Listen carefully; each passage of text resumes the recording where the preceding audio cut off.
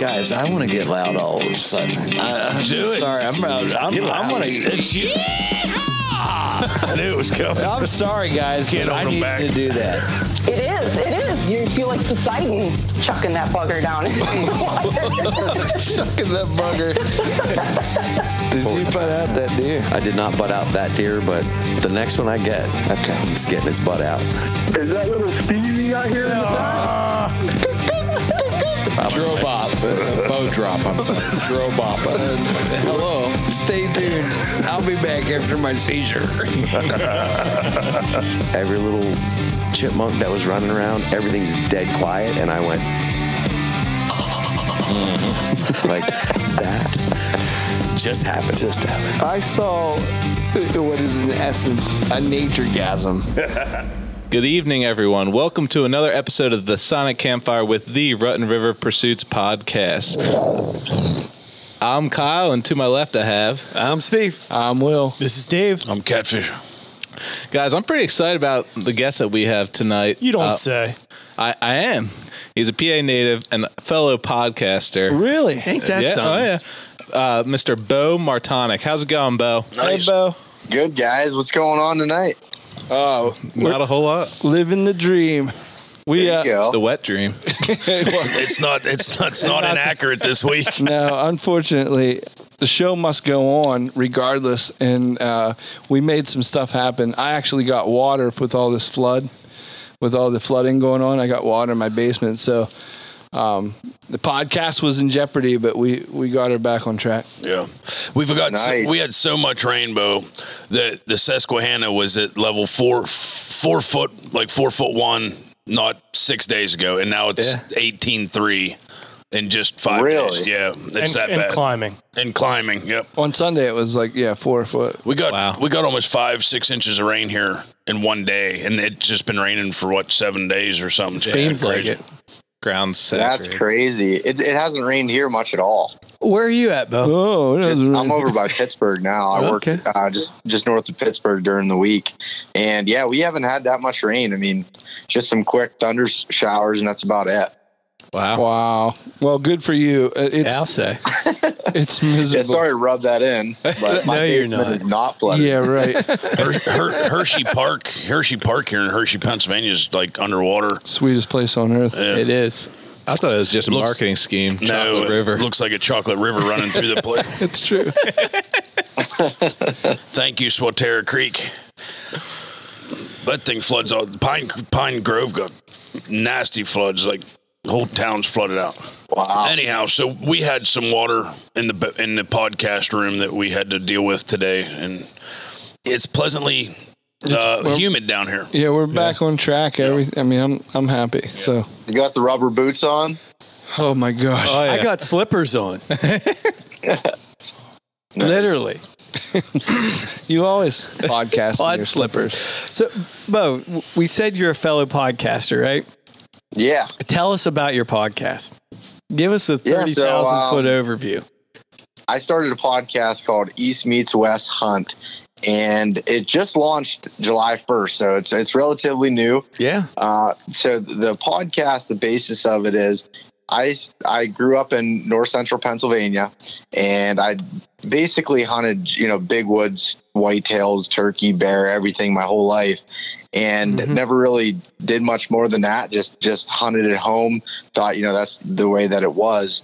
And a few years ago, I got the bug to want to try to go out west and hunt elk for the first time. So I planned the trip and went out with my brother and my cousin and just spent 7 days in the Colorado backcountry, just backpacked in on some public land and hunted elk. And we didn't kill anything, but it was an awesome experience.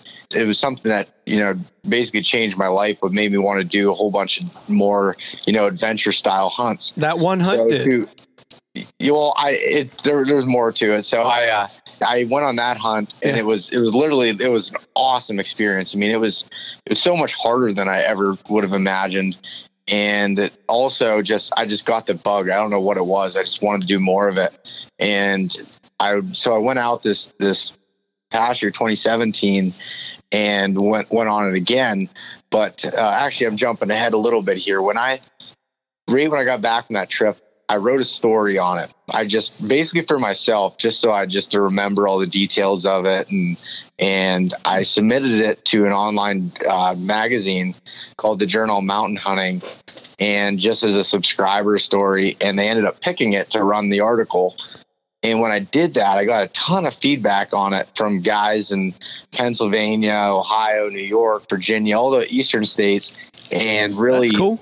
So everyone was asking me after that story that it was, it's real expensive. How do you do that? Blah, blah, blah. I wish I could do that. And I was, it really wasn't that expensive to do something like that when you do it, by yourself or do it yourself style hunts rather than going with an outfitter.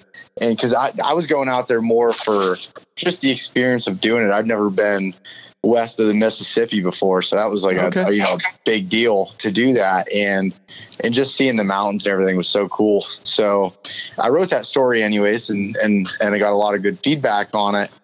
And then after that, the editor reached out to me and was like, hey, that story did really well. Would you be interested in writing some more for me about like from an Eastern perspective?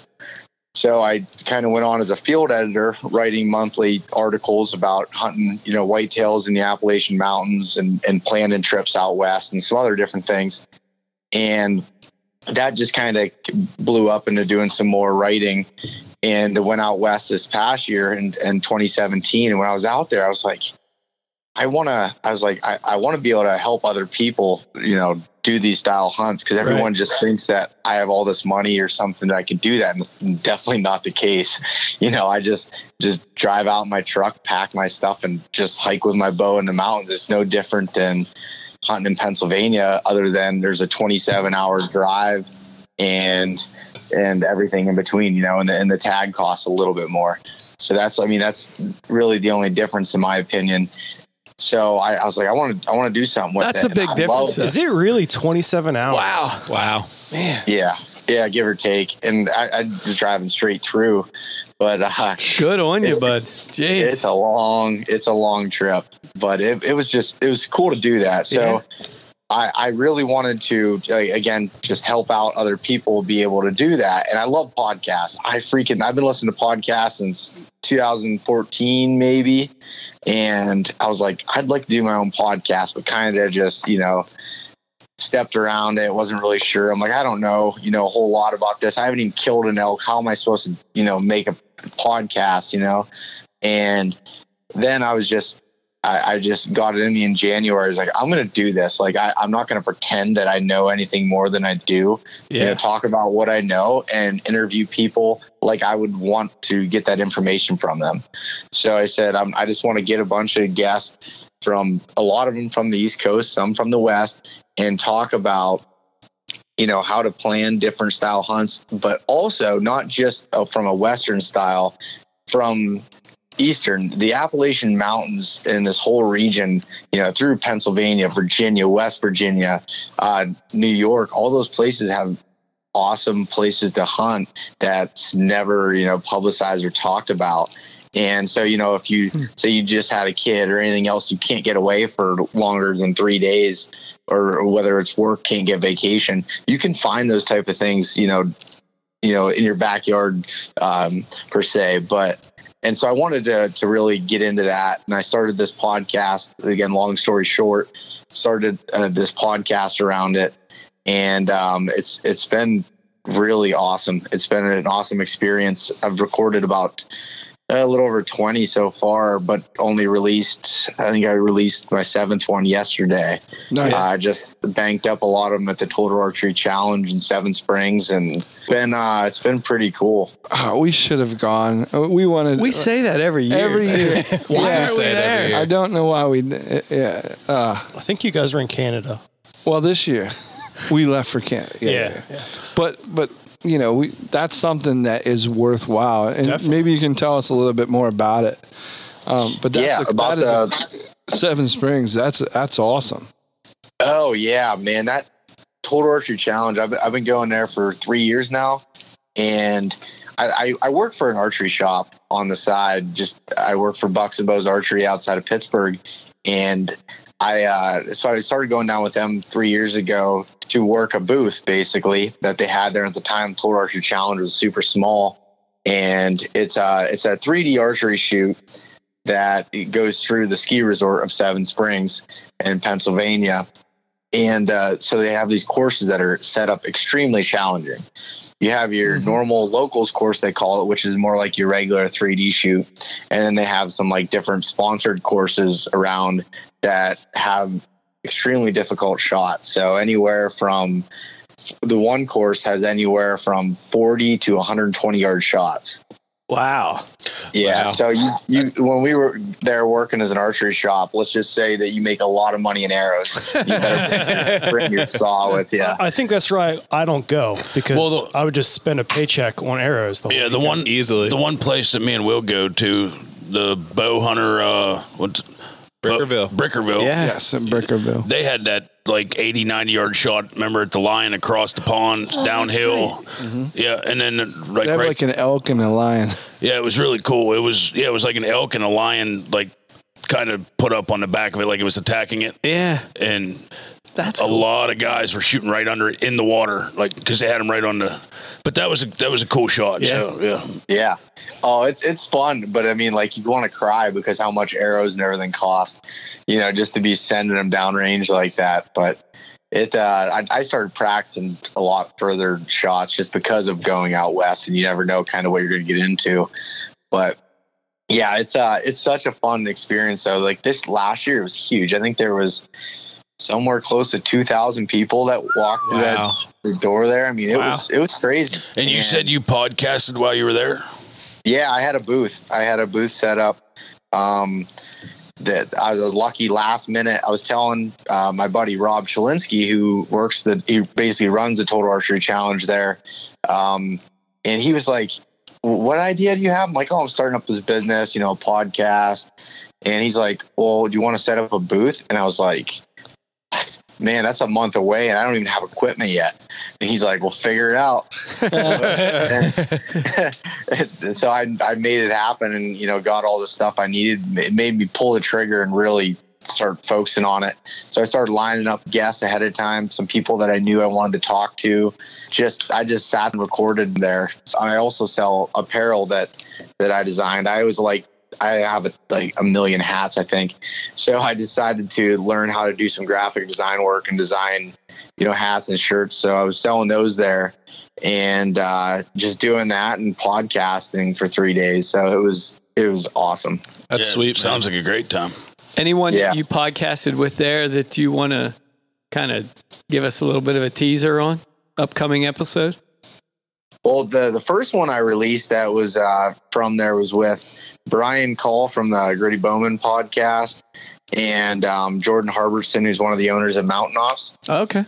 So I recorded one in their hotel room that night, which was pretty big for me. It was a really good conversation.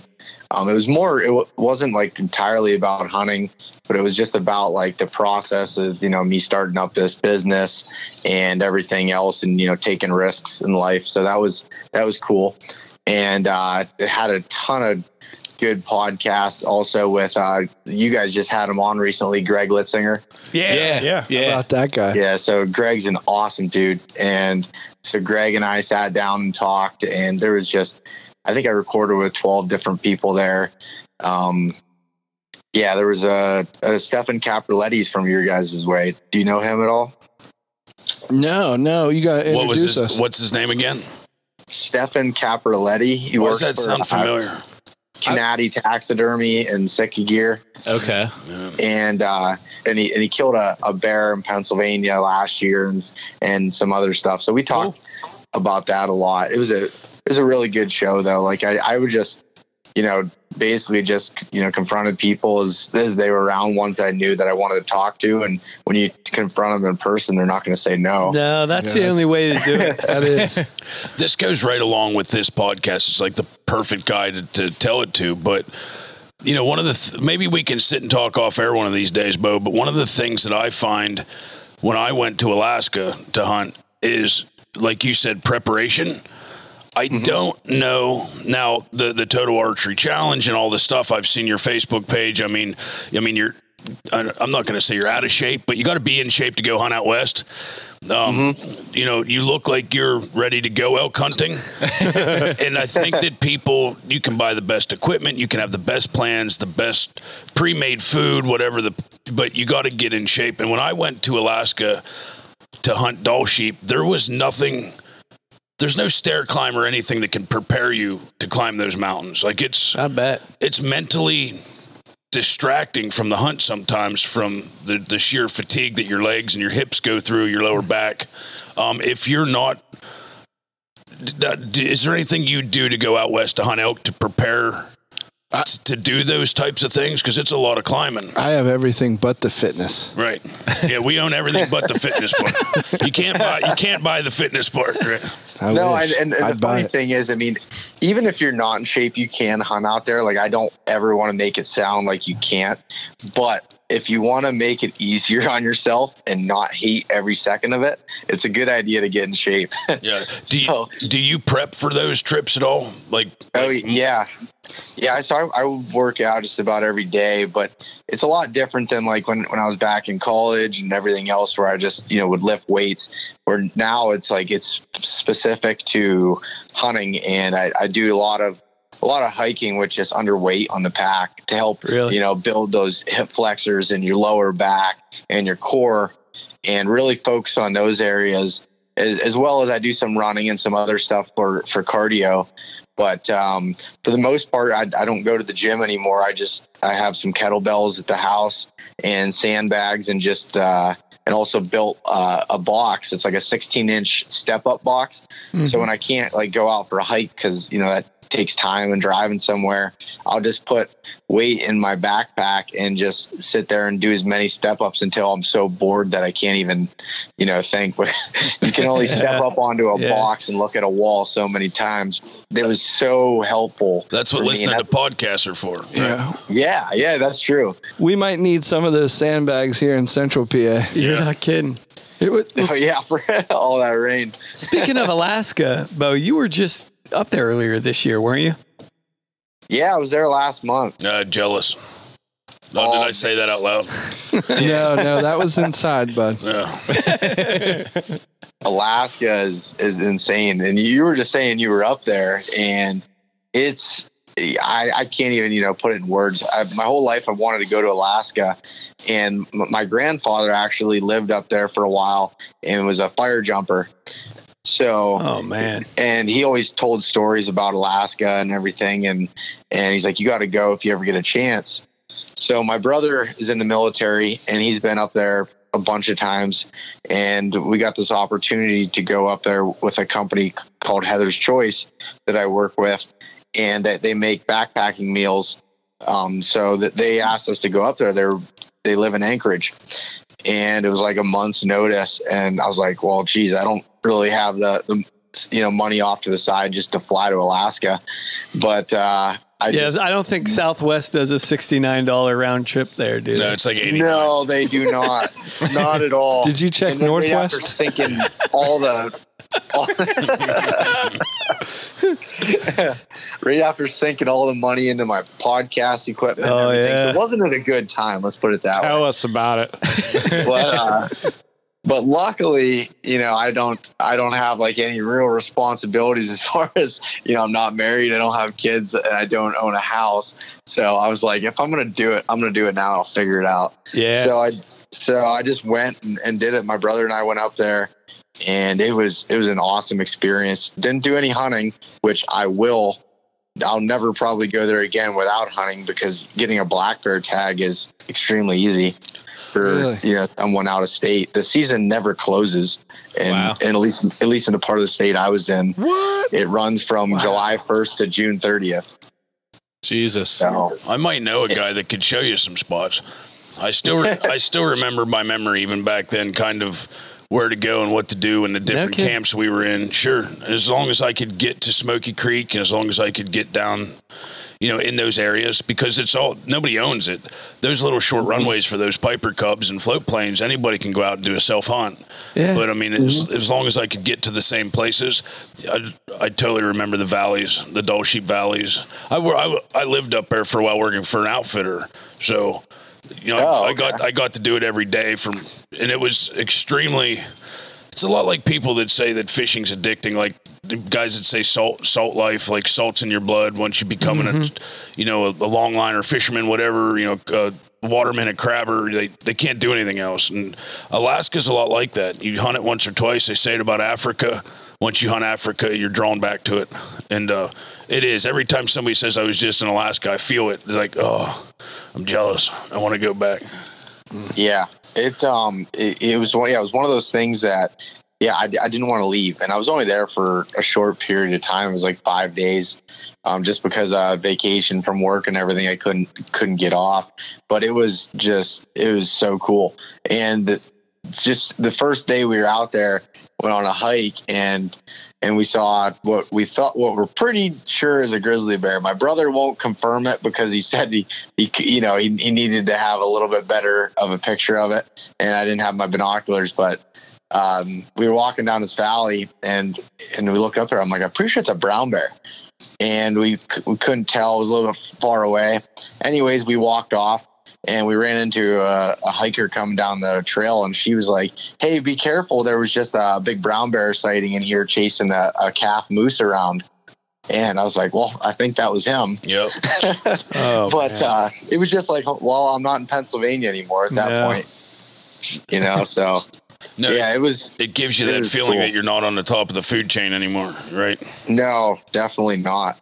The last morning we were there, I was laying in my tent, and it was during the summer solstice there, so it was 24 hours of daylight. Right.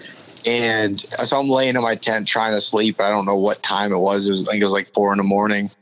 And I heard the dogs barking, and I didn't think anything of it. I just laid there.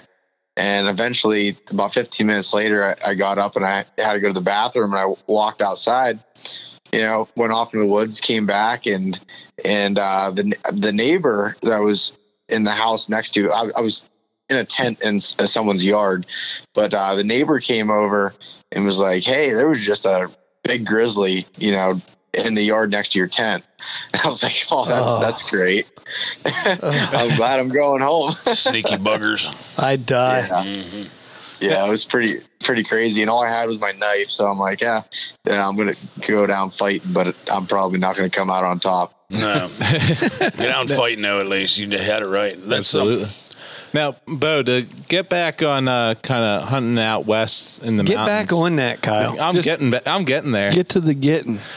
Obviously, you're really into being prepared and training for your hunts. What was your first trip out there like as far as a learning standpoint? Was it just like a giant slap in the face, or was it fairly easy to prepare for? So it was a little bit of both. It was a big slap in the face from the standpoint of preparing to be at 11,000 feet elevation. No matter how good I thought I was in shape, was a struggle. I mean, I got out at a rest stop to use the restroom there and start walking. I'm like breathing heavy. I'm like, "Oh, this isn't good," And welcome to my world. And that's in the Chesapeake Bay area. Yeah, it's at sea level. Yeah. So from that standpoint, the mountains are way bigger than I could have imagined. I mean, you can look at Google Earth all you want, but they're way bigger than you expect. Yeah. And also just like when you're kind of just, I mean, I wasn't alone. I was with my brother and my cousin, but when you're just like completely disconnected for that long and you're dealing with these, rainstorms, snowstorms, just dropping temperature, this and that, and, no comforts that you're used to having, when you whitetail hunt, you come home and sleep in your bed every night or doing this. I mean, it was eye-opening for me. So from that standpoint, it was difficult. And there's a lot of, miserable times when you're just tired. I mean, everything's steep and deadfall everywhere. So that I was hunting in a wilderness area. So there's no logging. There's nothing. It's just a bunch of down timber. When a tree falls, it just falls. And it was so that there was a lot of that climbing in and out of logs and thick, pine trees and everything. And that was tough. But from a standpoint of where I felt like I was really prepared was I did a lot of, researching on elk behavior and how to find elk and all this stuff. I mean, I read everything. I listened to podcasts, and we were able to find elk. So that was cool. I'd marked on my app, like the locations of where I thought they would be bedding, just based off of, again, my knowledge of reading stuff and listening to people. And we found elk there. So like the first night, I bugled down into this canyon and wasn't really hearing anything. And we were filming that trip. Actually, it's the only time I ever filmed a hunt, probably the last time. But I heard we shut the camera off, and all of a sudden a bugle lit up in the valley, and it was just like, it just put chills up and down your arms. You're just like, how about wow? Like I just drove all the way across, the country, and went to this little spot on a map that I picked out, and I found a bull. So it had, that's awesome. So the where the learning curve was there is we got in on the elk 5 out of the 7 days that we were there, which is pretty good. But I just screwed it up every time because I had no experience with what to do when you're actually within that 100-yard range, to get into bow range. Yeah. But so when you say bow range, do you mean your range or no, Bow. my compound bow range? I gotcha. Yeah, I'm following. Yeah, no, bow range is only like 6 feet. So nice. Yeah, so it was so cool though. I mean, the whole experience was, and again, that's what just drove me to it. It was like, and I've heard this analogy a lot, but it's true. It's like, hunting an 800-pound turkey that just, screams all the time. And the behavior of the elk is what I've really focused on going forward. And this past year when I went out there, I had even more close encounters, even under 20 yards. It's just, I didn't, draw at the right time or this or that. I figured out that when you're hunting out there, at least for elk hunting, you never really have a great opportunity. You need to be able to take care of good opportunities and know when to draw your bow. And, not like, with a whitetail, your range and things ahead of time. You can't do that. You just got to you got to know, you got to practice, 3D and everything all summer and get good at judging yardage and be ready to draw back and execute the shot and when the opportunity comes. So that was like the biggest thing for me, was learning how the thermals work in the mountains and everything along those lines was a huge learning curve. But to kind of circle back to your question there, it's hard. It took a lot of planning, but when you look back at it, it's easier than you think. It must be super rewarding too, though. Yeah, that's what I mean. Like it's all that effort is just going to go. Is you're going to see that effort pay off, even without a kill. I mean, that effort is going to be shown. Yeah, I mean, and now this year it's my 3rd year, and it's 100% success rate. I heard. So after yeah. At least that's what I'm telling myself. It's a charm. I heard it's a charm. It is a charm. Mm-hmm. 3rd time. So basically, I'm not coming home unless I kill an elk. Don't do it. Yeah. I know a good real estate agent out there. If you want the number, Yeah. Who is that? We'll talk offline. Those Deke side deals. He gets cuts on everything. I can't afford much, so I'm going to live out of my truck most likely. It's not a bad strategy. Yeah. But we talked to a lot of folks about hunting, and typically the normal stuff, whitetail, turkey, some bear, elk every once in a while. But I don't think we've ever talked at length with anyone about rattlesnake hunting. And there's a reason for that. And there's a reason for that. I've actually reached out to a few folks and zero response. And I can count on one hand how many times I've had zero response. It's all been rattlesnake. It's all been these rattlesnake hunters. It's getting popular in Pennsylvania. Yeah. So they might be territorial. Maybe. Are you willing to talk about that, Beau? Absolutely not. Next question, please. No, it's funny you say that though. Before I talk about rattlesnake hunting, I posted a picture on Facebook.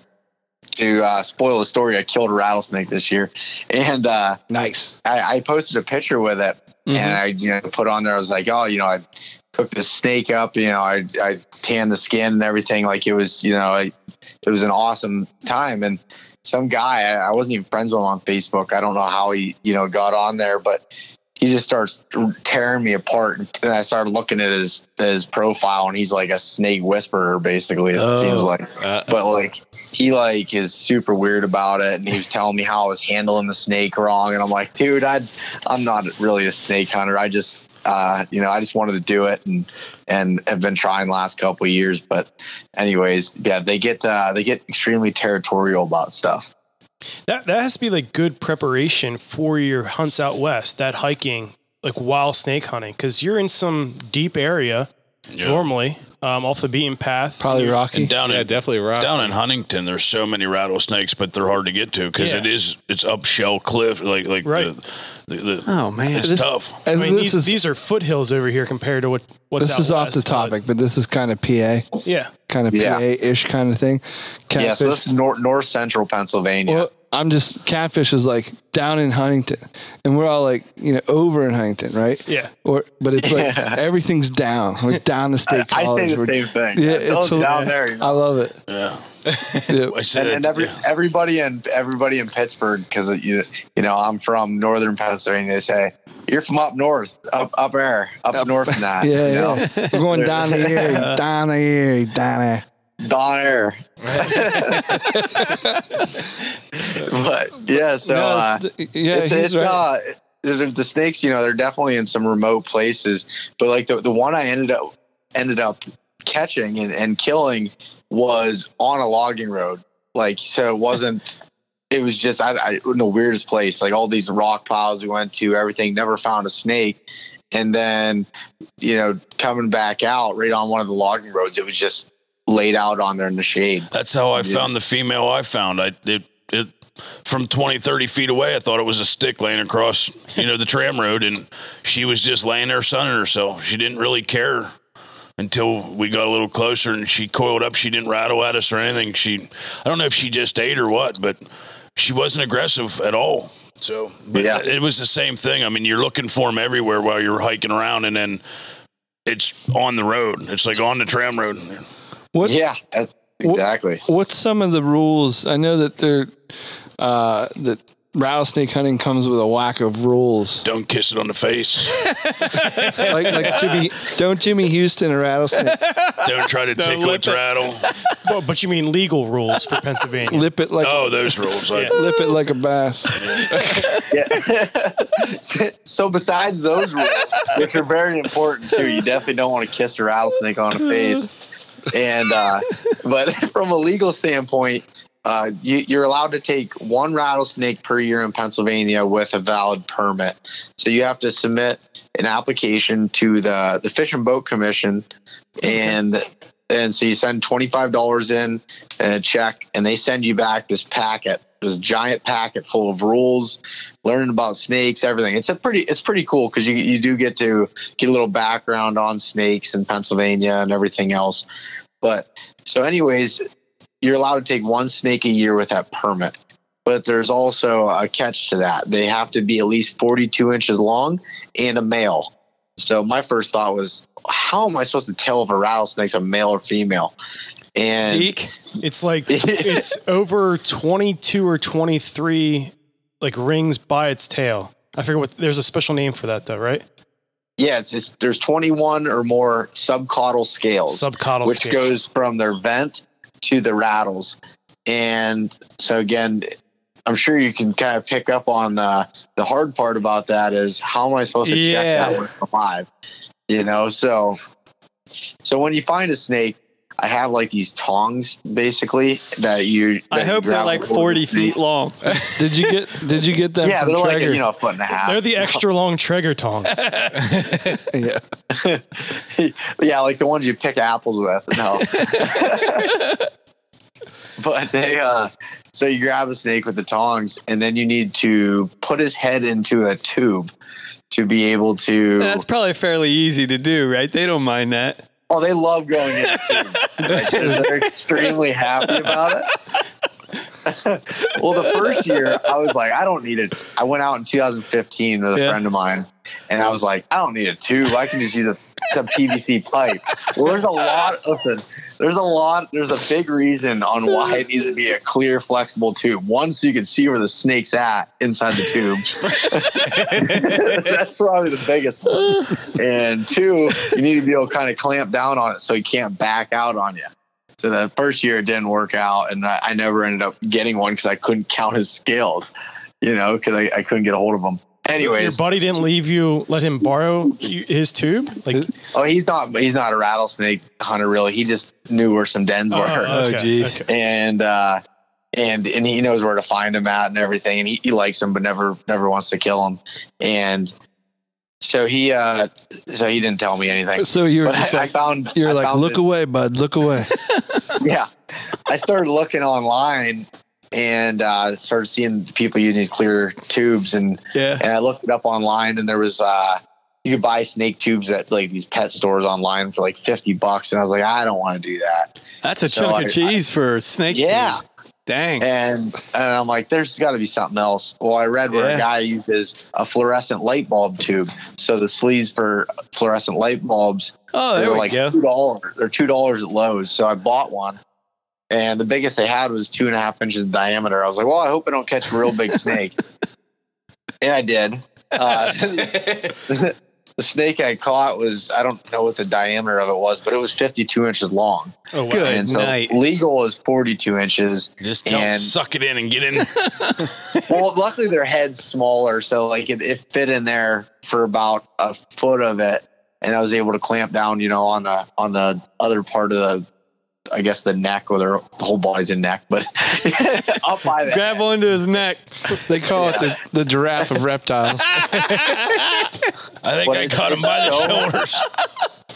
Yeah, it's so weird when you put him in there though, because you're like, I have a snake right now in my hand that could kill me if he gets his head out. Yeah, and their bodies are so strong, so I'm holding on to the tail, trying to count this, and I ended up counting, and it had 22, and I was like, yes, that's legal. Bingo. And then Yahtzee. Put the tape measure on him and saw how big he was, and I'm like, oh geez.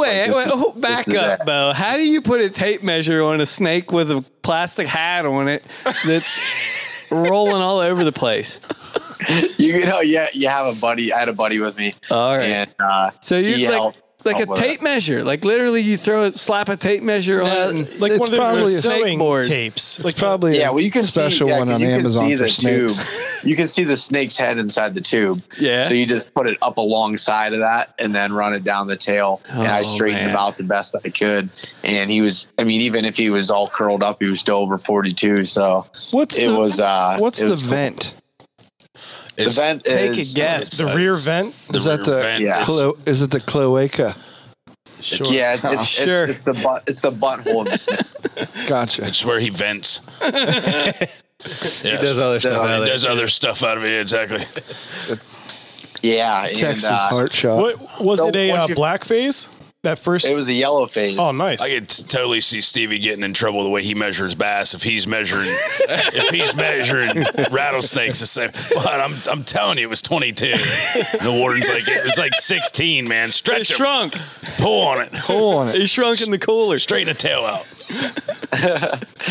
Yeah, it's ground definitely a weird process to be able to do it, but it was cool. So what'd you do with it from there? Because of course, made candles out of it.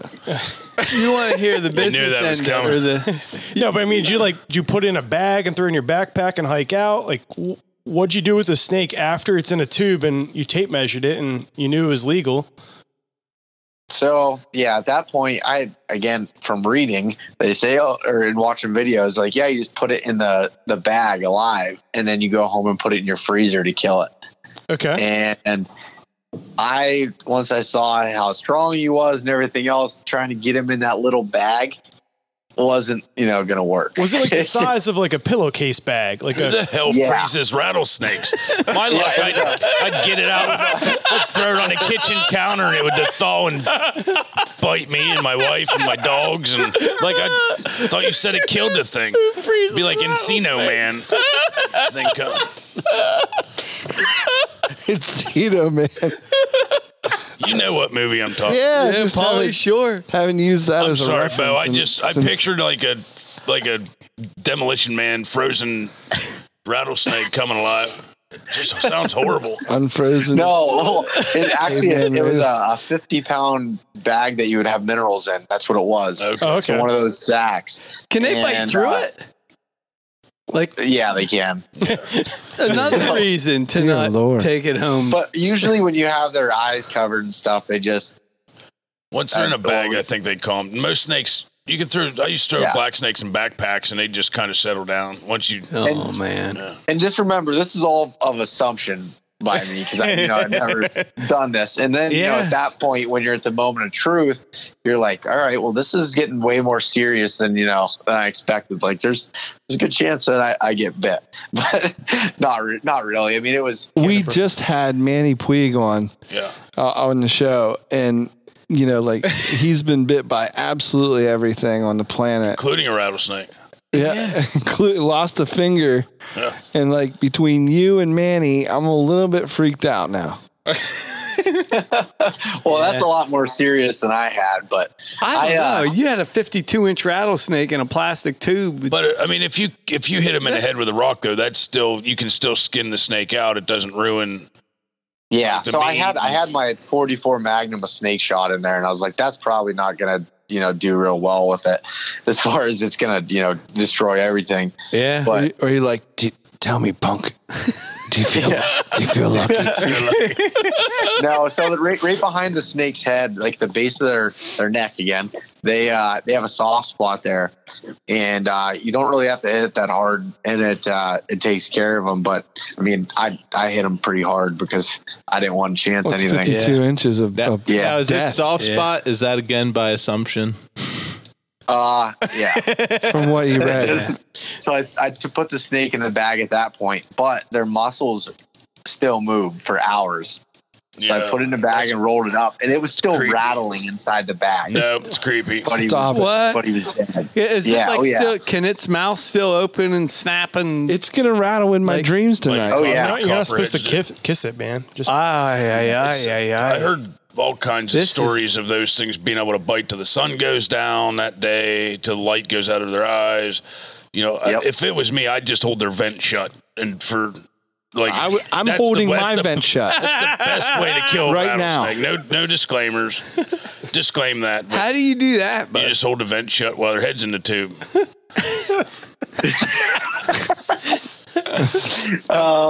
Did you know that, Beau? No, I didn't. Well, I guess I'll have to try it. I'd be getting bit trying to find the vent. You know where the vent is on this? We assume no liability. Just roll up into sheets. Does anybody know where the vent is on this thing? Someone help me find the vent on this snake. So, but when I put it in the bag, someone took it back. Someone's gonna yell, "It's down there." Down there. Threw it down there and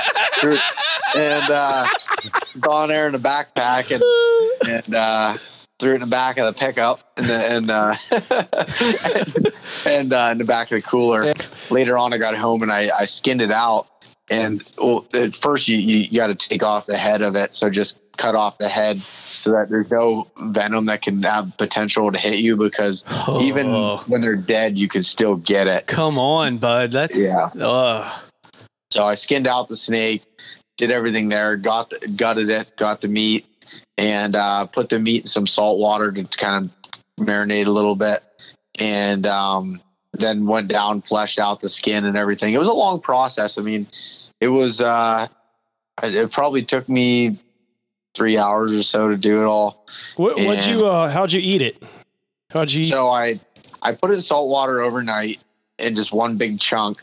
And then the next day I mixed it in with, I think it was olive oil and dry Cajun seasoning and just threw it on the grill. The next day was my brother's bachelor party. So I threw it on the grill at the bachelor party, and that's cool. And then ate it there. It was super good. Like I just pick it off the bone then, or have you ever had it? Yeah, I've never had rattlesnake. Their backbones are so strong. I was having trouble cutting through it. Like I wanted to cut chunks almost like you would have ribs, and you need some it wire wasn't working. cutters.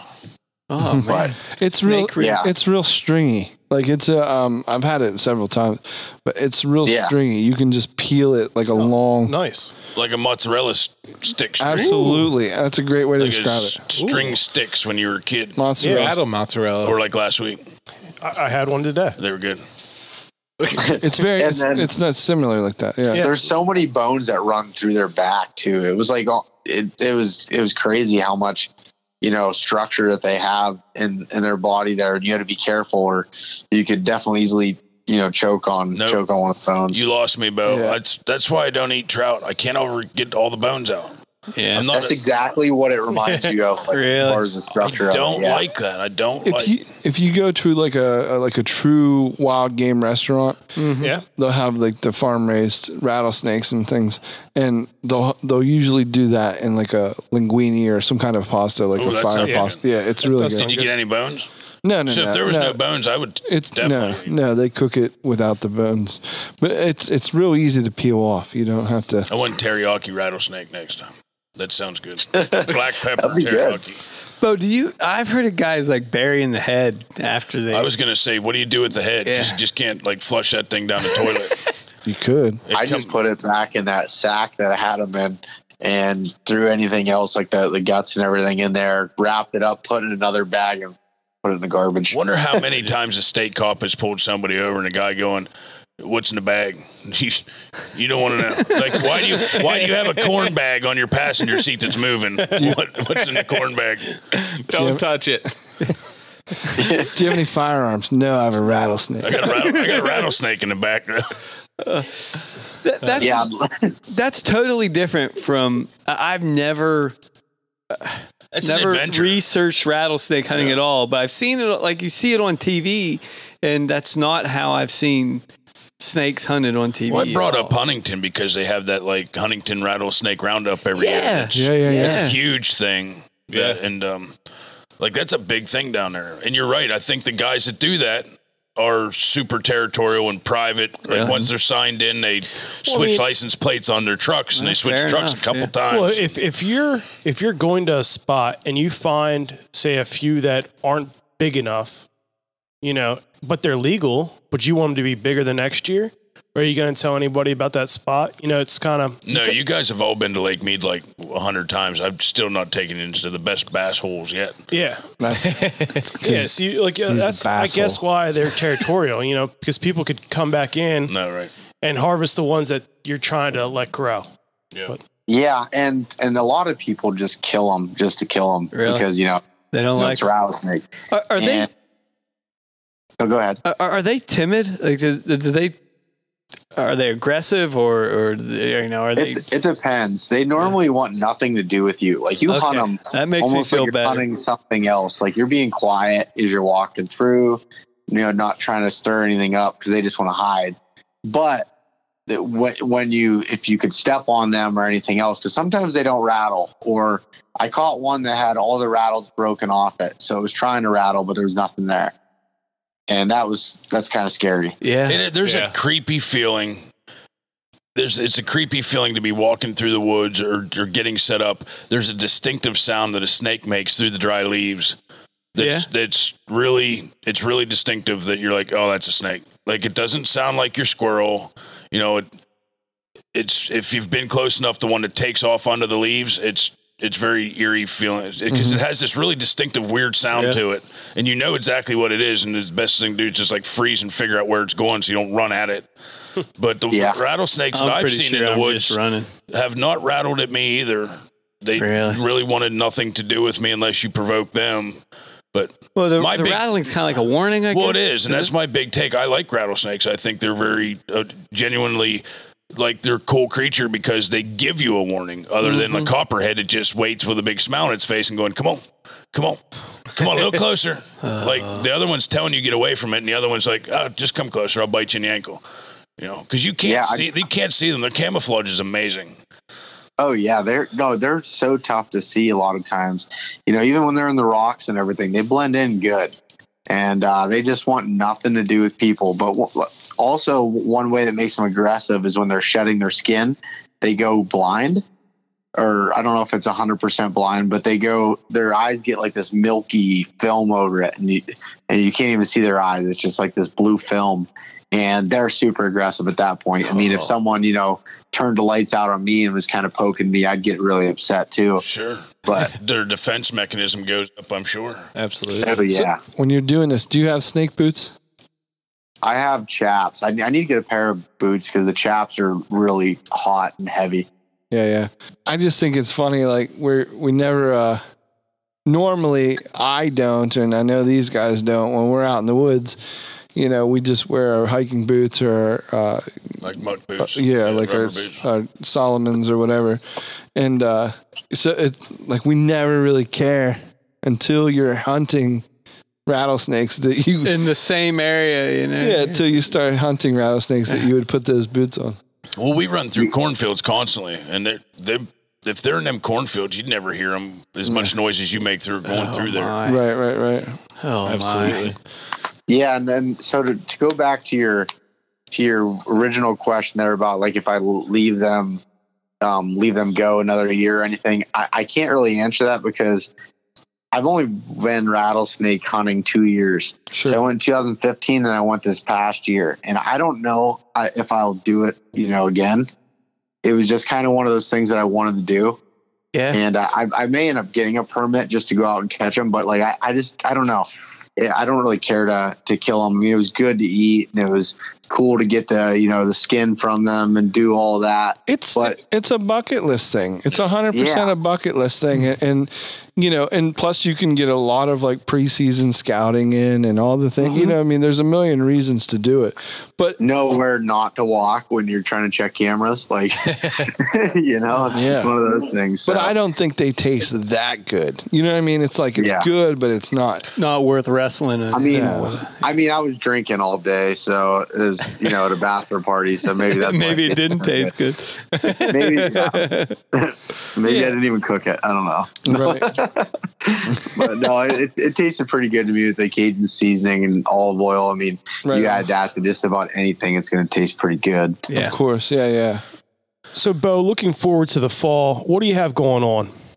So actually, in a little over a month, I'm going to be heading to Colorado to chase elk again in September for a week to 2 weeks. I'm not exactly sure yet. It all kind of depends with work right now.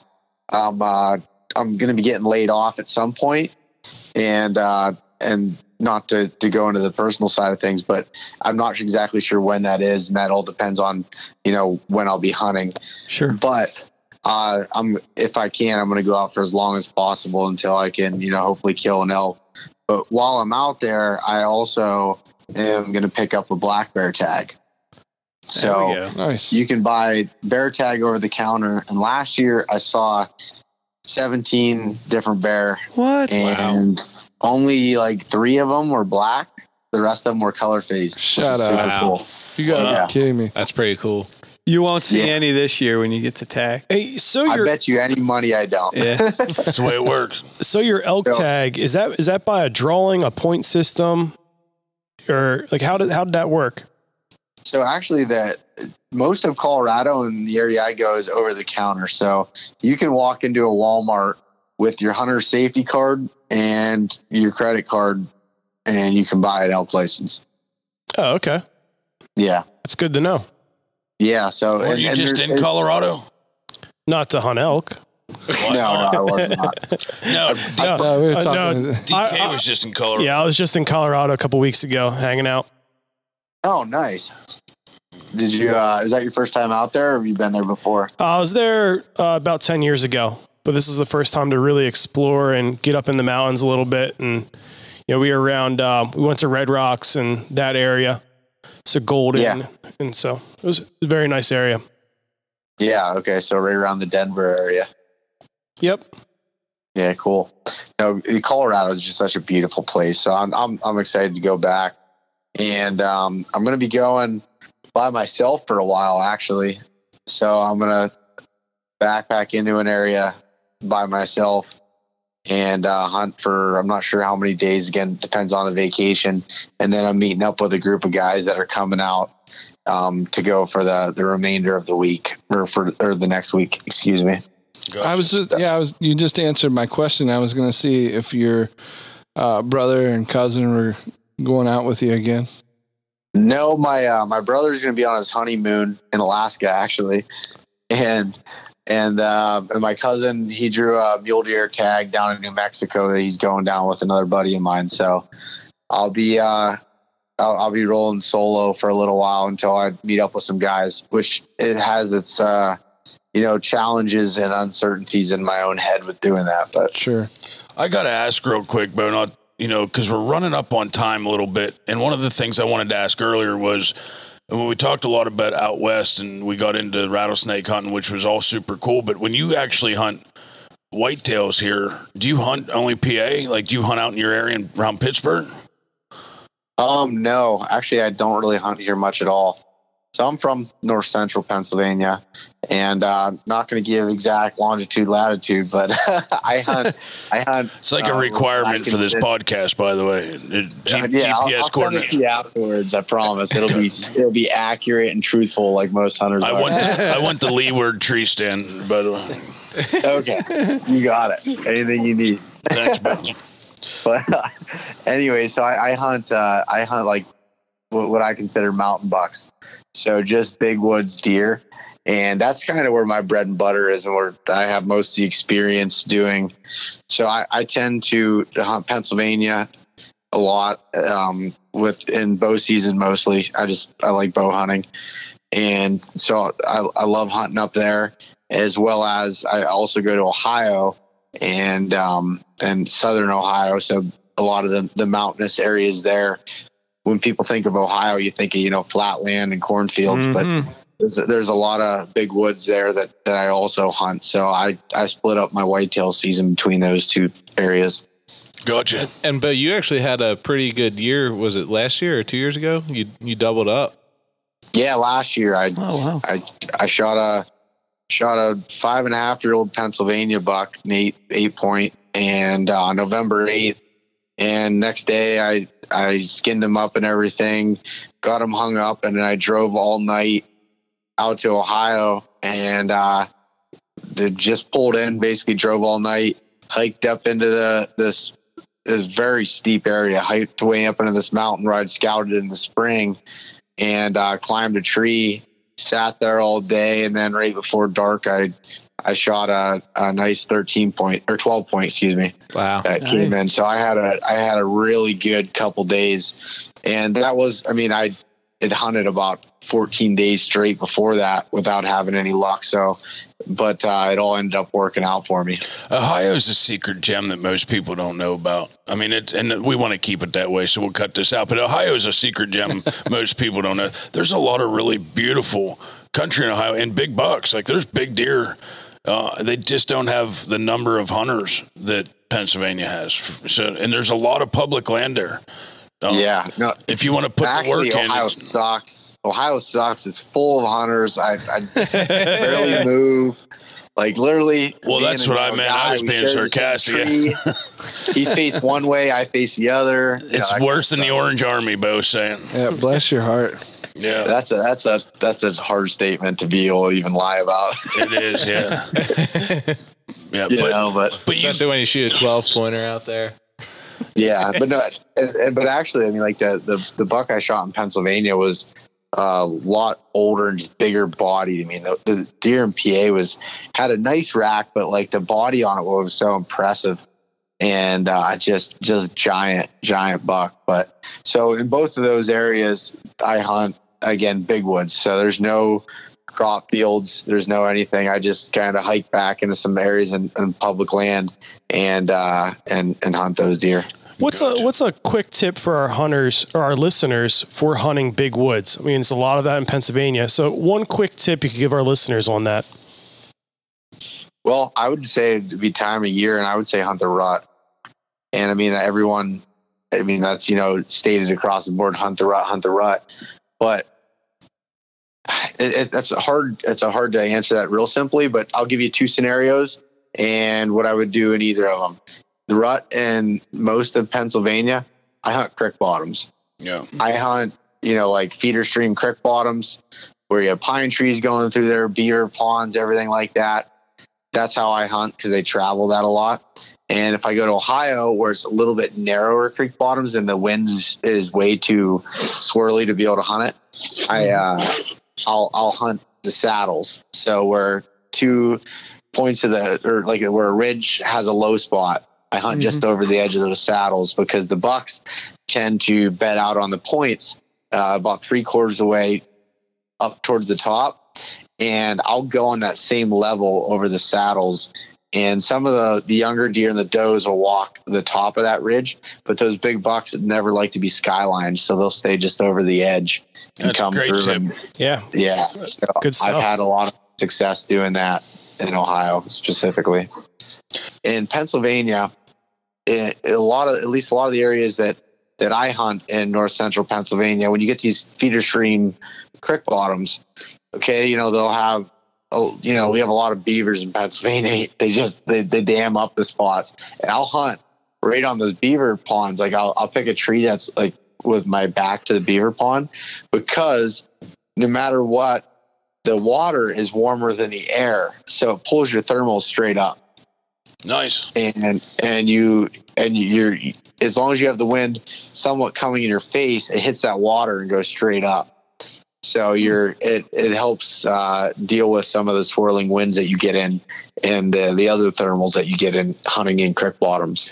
And if the beaver is busy too, I mean, if you're hunting there and there's activity going on, sometimes that can keep a deer's attention away from you. Like one of the places that I hunt now has a lot of farm activity with cows running around. They're not far from me, and it's weird how when the deer come down through the woods 20, 30 yards inside the wood line, I mean, they're used to the cows, but they're watching them. It's just something.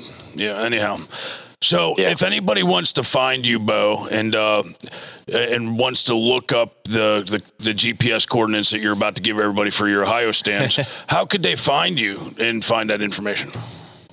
You can't find me anywhere. No, I got you. Don't come looking for me in Ohio. So you can find me. I have a website for the podcast, the online journal, and apparel company called eastmeetswesthunt.com. And you can also check me out on Instagram at eastmeetswesthunt, as well as my personal page, which is just at beau.martonik. Gotcha. And then the podcast itself can be just like Stitcher, Google Play.